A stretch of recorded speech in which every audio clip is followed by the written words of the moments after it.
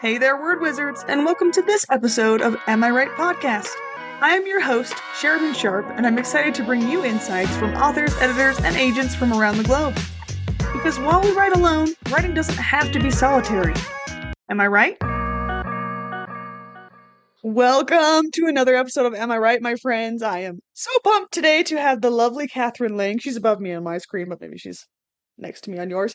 And she is so fun. We're already having a great time off air, and I think she has a lot to bring to us about the publishing industry, about indie publishing, and keeping, your uniqueness as the driving force for your writing. So, welcome, first of all, Kathryn, to the show. Thank you for coming on.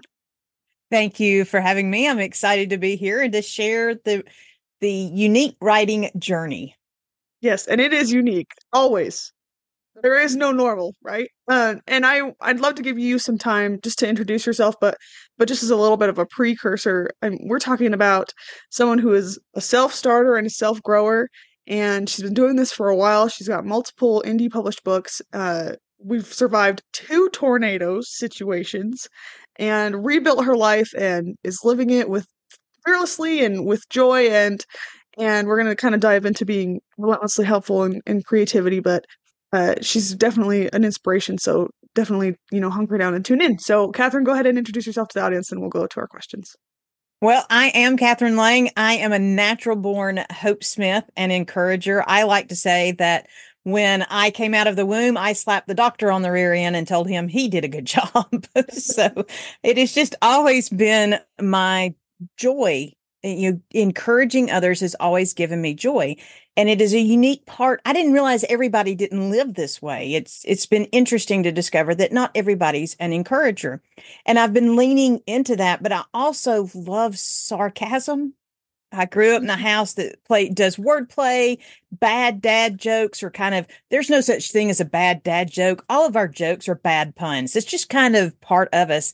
And that's when I discovered that I was a snarky rainbow. Encouragement, sarcasm, you smush them together and you get the snarky rainbow. And I have tried to put that into play, sharing words of hope and encouragement through written and spoken opportunities like joining you today. And I've been doing it professionally since 2005 while homeschooling 3 boys, taking care of elderly parents and sick parents, and living out in a little cabin in the woods until the second tornado threw us into the city. Wow. A lot to unpack there. Positivity around you in this industry, it is so necessary. And I find that the more you go, the longer that you do this, the more hope is important. And that is something that immediately comes up in your bio, which I love. And you talk about, and I'm just going to quote it here. You are unique in all the world. Knowing your uniqueness and embracing your voice gives you the power to live bold and purpose-filled. And I think that's lovely. And I wanted to ask, from what you have as experience with other authors and as an indie author, are there ways to identify the traits in you as an author that make you unique? I mean, sometimes I feel like somebody could maybe somebody else can write this better. Why am I trying to do this? Why is this my story that I need to tell? I think the key is discovering your voice. I go through this process a lot on my website about how to find your voice, and I teach on it because how you talk daily to your best friend, not how you answer the phone, because all of us have that phone voice. All of us have that church attitude. We get to church and we're completely different because, you got to be good in church, people. You're beating your child with the flip-flop in the car, but when you pull up in the church, everybody's all smiles and halos. When you find that unique voice that you talk to your best friend with, that's the essence of you. And you want to utilize that when you're writing, whether you're writing fiction or nonfiction. Everybody has a different voice. And what you want in your writing is for people to be able to pick up something that you've written and go, I know who wrote this. And they do that when you write from your heart to their heart. If you write from your heart, you will touch another heart, even if it's your own. And that's where the power comes from, is writing from your heart. I love that. And when you mentioned even if it's your own, I've heard so many people from this show alone talk about writing a story for a version of themselves, and it became famous. And I think there's a lot to say for that, right? We all have a human spirit that's similar in ways, and appealing to parts of that is really important. And voice is kind of, I feel like it's a little bit taboo to new writers talking about voice because it's natural, it feels like, right? I don't know how my voice is different from yours. I know it's different, right? And but I'm not analyzing it as we're having this conversation. So is it being honest? Is it being, authentic that makes it come out? I mean, you barf these words on a page and you hope that later you can edit it into something that people love to read, right? And so where does the voice come in there? Is it immediate to you or is it something that you kind of hone over the time? Well, I mentioned I'm a snarky rainbow. Mm, And so there is wordplay in all of my books. There's always going to be mm, wordplay. There are going to be situations that show up.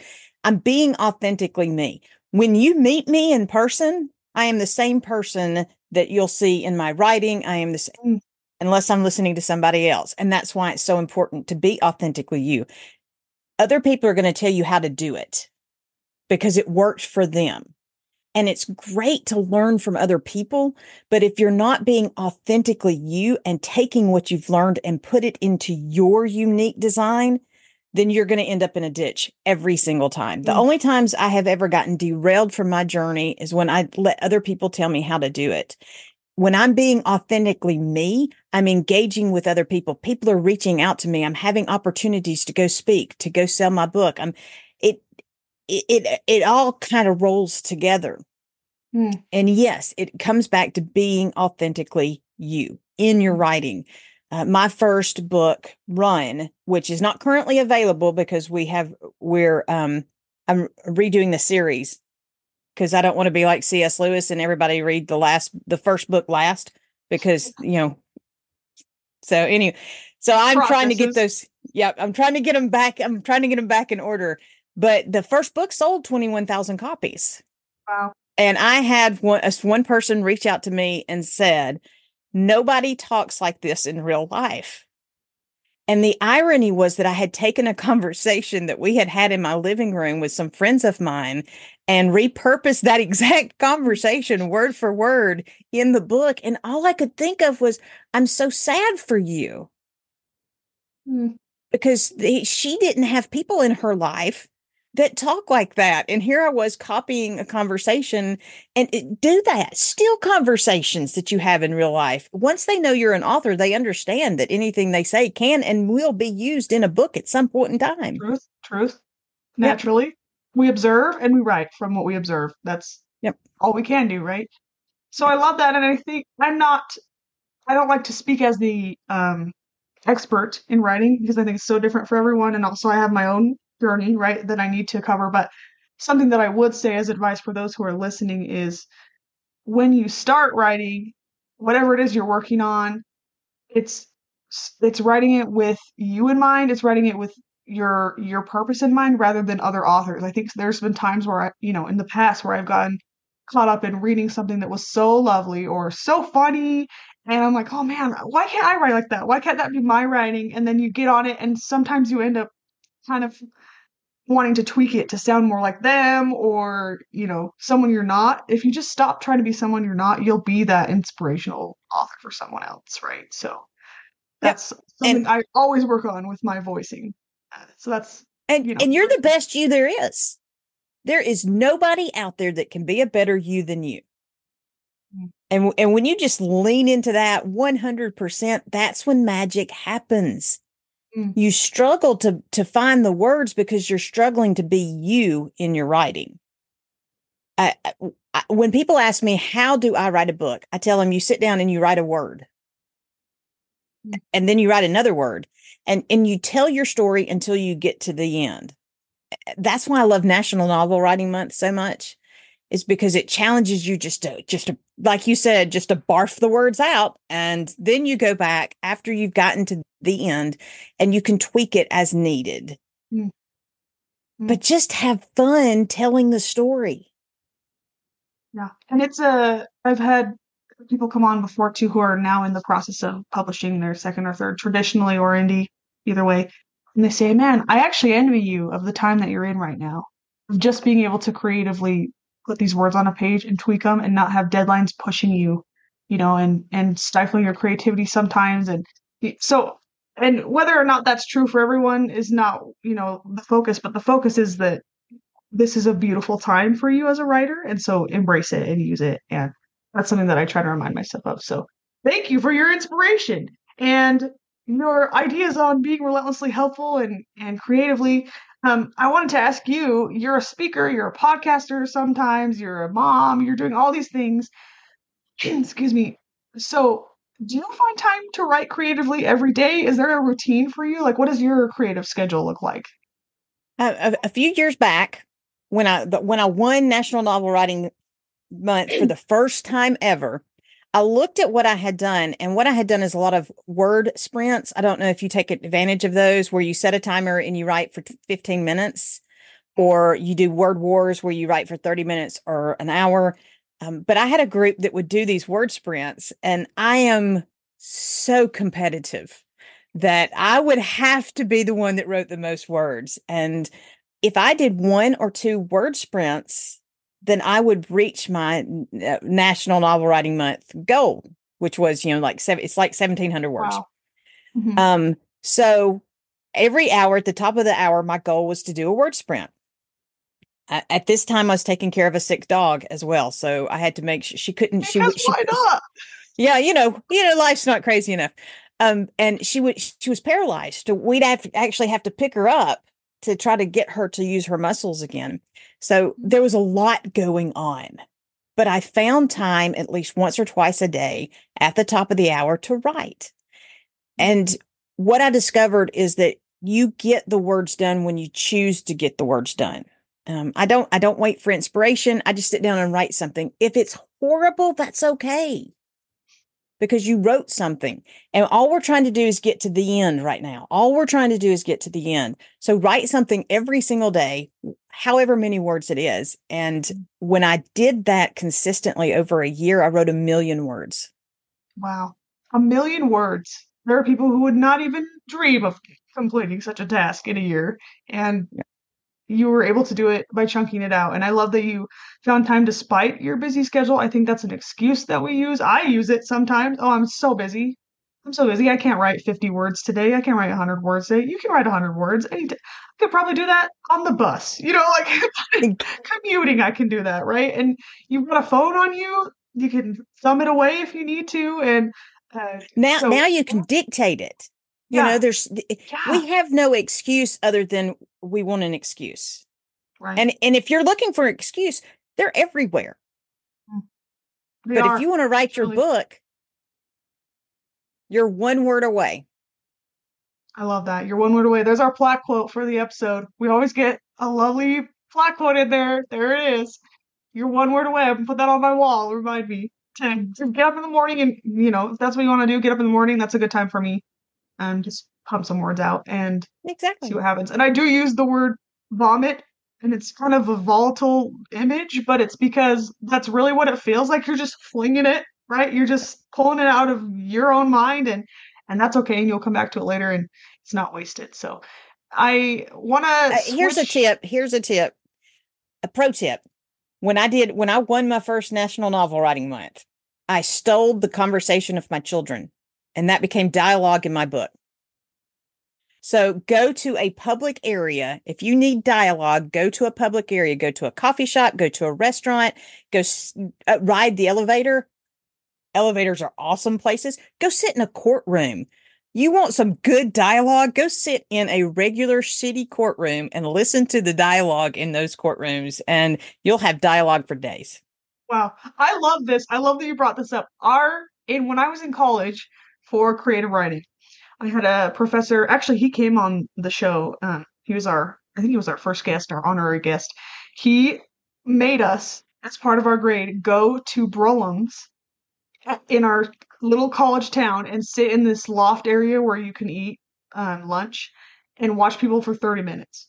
And that was a requirement for it. And just write down things that you see, things that you hear, conversations, weird interactions. He said, I do this religiously on my own. Like you can find him at Brome's probably still and go say hi to him because he just has found so much from it. And I mean, he's on his like third publication right now and doing great. And you just learn so much from observing other people. And so we write about humanity, right? So we need that reference. So I love that you brought that up because it reminds me of, that time where you discover, and sometimes you go and you didn't really get anything that you would use in your book, but you're around people. And so you still can think of their mannerisms and, what they wore, descriptions, things like that. So I want to switch to the indie stigma, which is, I mean, I guess it's not a separate topic because you really do use your enthusiasm for life, to conquer this area of your life. But there is obviously a stigma around it. There's taboo feelings, oh, am I legitimate if I'm an indie author? There's some people who just write one draft and slap a cover on it and try to publish it out there. And you feel like, well, that's not, the work that I've been putting into my manuscript for sure. And so I just, what is your thought about that? You said something about being an entrepreneurial author, and I'd love for you to explain that to our audience. An entrepreneurial author is doing the business of authoring. It is a true business. And when you're doing a true business, you have a plan, you have a purpose, you have a target, you have a budget, and you have a system for getting it out there. And when we're really serious about our writing, we're going through this process. And as you were talking, I thought of contractors. And when I was little, my parents let us build a treehouse. And no adult in their right mind would have gotten in this treehouse because it was literally just wood kind of stacked on limbs it was a platform more than a treehouse. When we rebuilt after the first tornado, we hired a contractor to come in and do the job so that, people could actually walk on the floors and the roof would actually keep us from getting wet. That's the difference between someone who's self-publishing just to have it out there and someone who is invested in their indie journey. Independently publishing means you take all the elements of publishing and you put it into your product. Mm. So I don't even use self-publishing. I've never used it. I've always been upset that people even use that word because it's like being an indie musician. Mm. We're the indie rockers of the publishing world. I love it. Love that. An entrepreneurial author. Because as I have mentioned on this show, if you've listened to one episode, you know that it's so much more work. If you're going to be indie, you need to be the marketer. You need to be the publisher. You need to be the agent, right? You're everything for it. And even if you're a we mentioned this off air, but even if you're a traditionally published author, you still have to do a lot of your own social marketing and things like that. So being an entrepreneurial author, I feel like being an author is entrepreneurial. Like that should be the Yep. same thing, right? But we have these people who just throw it out and know there is something that you need to discover about yourself, and that's why you feel like you should, publish it. So I'm not trying to rail on you if that's something that you felt like you needed to do, but you just should just expect it to be more work, and it will be potentially more fulfilling if that's the case, right? If you're like you are Well, embracing it as it your depends future. on what you're trying to do. Exactly. That's part of writing a business plan for your writing. Every writer should, before they write the end on their first book, part of their day needs to be spent on determining what they're doing. Why are you writing this book? What are you going to do with this book? What are your expectations when you do get published, whether it is through the indie author path, the entrepreneurial path, or you're going through a traditional publisher? What are you expecting to get from it? Are you expecting to fail? I think they're down to the traditional publishing world is down to 500 is considered a success now. Are you going to be satisfied if you sell 500 copies of your book? Mm. So you have to define for yourself what success looks like, or you are allowing the world to define it for you. And that's where the trouble comes in. That's where all that doubt comes in and waste of time, and for sure. Yeah, I love that. So we're getting close to the time limit, and I knew I feel like this happens to me every time, but you just have this enthusiasm and I love it, and I hope that the audience is getting it, kind of translated into their own souls. And I'd love to ask, just as an author, as someone who's had her times, I know you're very fearless, so maybe it's different for you than some, but what advice would you have for those who are, kind of having that debilitating fear a little bit, who are feeling like, why am I even doing this? Is this something that I want to continue? I love writing, but I don't feel like I'm going to get anything out of it. What advice do you have for them? It goes back to the beginning. When you are authentically you, it is a whole lot easier to stand firm in your journey because you're being authentically you. You've taken time to define what it is that you're trying to do and where you're trying to go. So when all these noises around you, and there are always going to be noises around you, there are going to be people around you that think they know better. There are going to be family members who think you've lost your mind. They're going to, you're going to run into those. Find people that are authentically themselves and that have taken the time to define their journey, their unique way, and try to get around them as often as you can. And infuse yourself with authenticity of other people and of yourself. And it will give you the courage to keep going, even when you can't see the results yet. I love that. Yeah, I love that. It makes me think of a conversation I had with my father, which is talking about how you never want to be the smartest person in the room. And sometimes if you're allowing self-doubt to happen, that's going to be hard for you. There's no way to elevate yourself better than being in a room with people who are the example of the kind of person you want to be, right? And that's the same thing. If they have the attitude that you want to have, it rubs off. It really does. I know that from personal experience. I know that from the show. Like, it will rub off on you. And, that's part of being in the business mindset about your manuscript, is investing in what you surround yourself with, right? Because what we surround ourselves with is what we write about. So exactly. I don't know a better way to end the show than on that. Thank you for that advice. That was lovely. And just so that we can have more Kathryn Lang in our life if we need it, where can we go? Where can we go to, socially? You can go you can find me all over the place. I'm Kathryn Lang or Kathryn C. Lang. And my website is kathrynlang.com or snarkyrainbows.com. You can find me that way as well. And I am here to encourage you on your journey and to help you find your way. Because when you find your way, you can keep going despite what gets in your way. I love it. Okay, we're going to have all of this in the show notes, so be sure to check her out. I hope that she's inspired you the way that she has me, and we're excited to see your next upcoming projects and your, topics you're going to speak on. I know she's going to hop back in this podcast that she's got soon, so keep your eye out for her and look in the show notes, but I hope this inspires you and as authors and as uniquely you to keep writing on. Can you see ways to improve your writing process already? Thanks for joining us on this excellent episode of Am I Right? For more information about the podcast, guests, or upcoming episodes, follow the show on Twitter, Instagram, and LinkedIn. Right on, Word Wizards!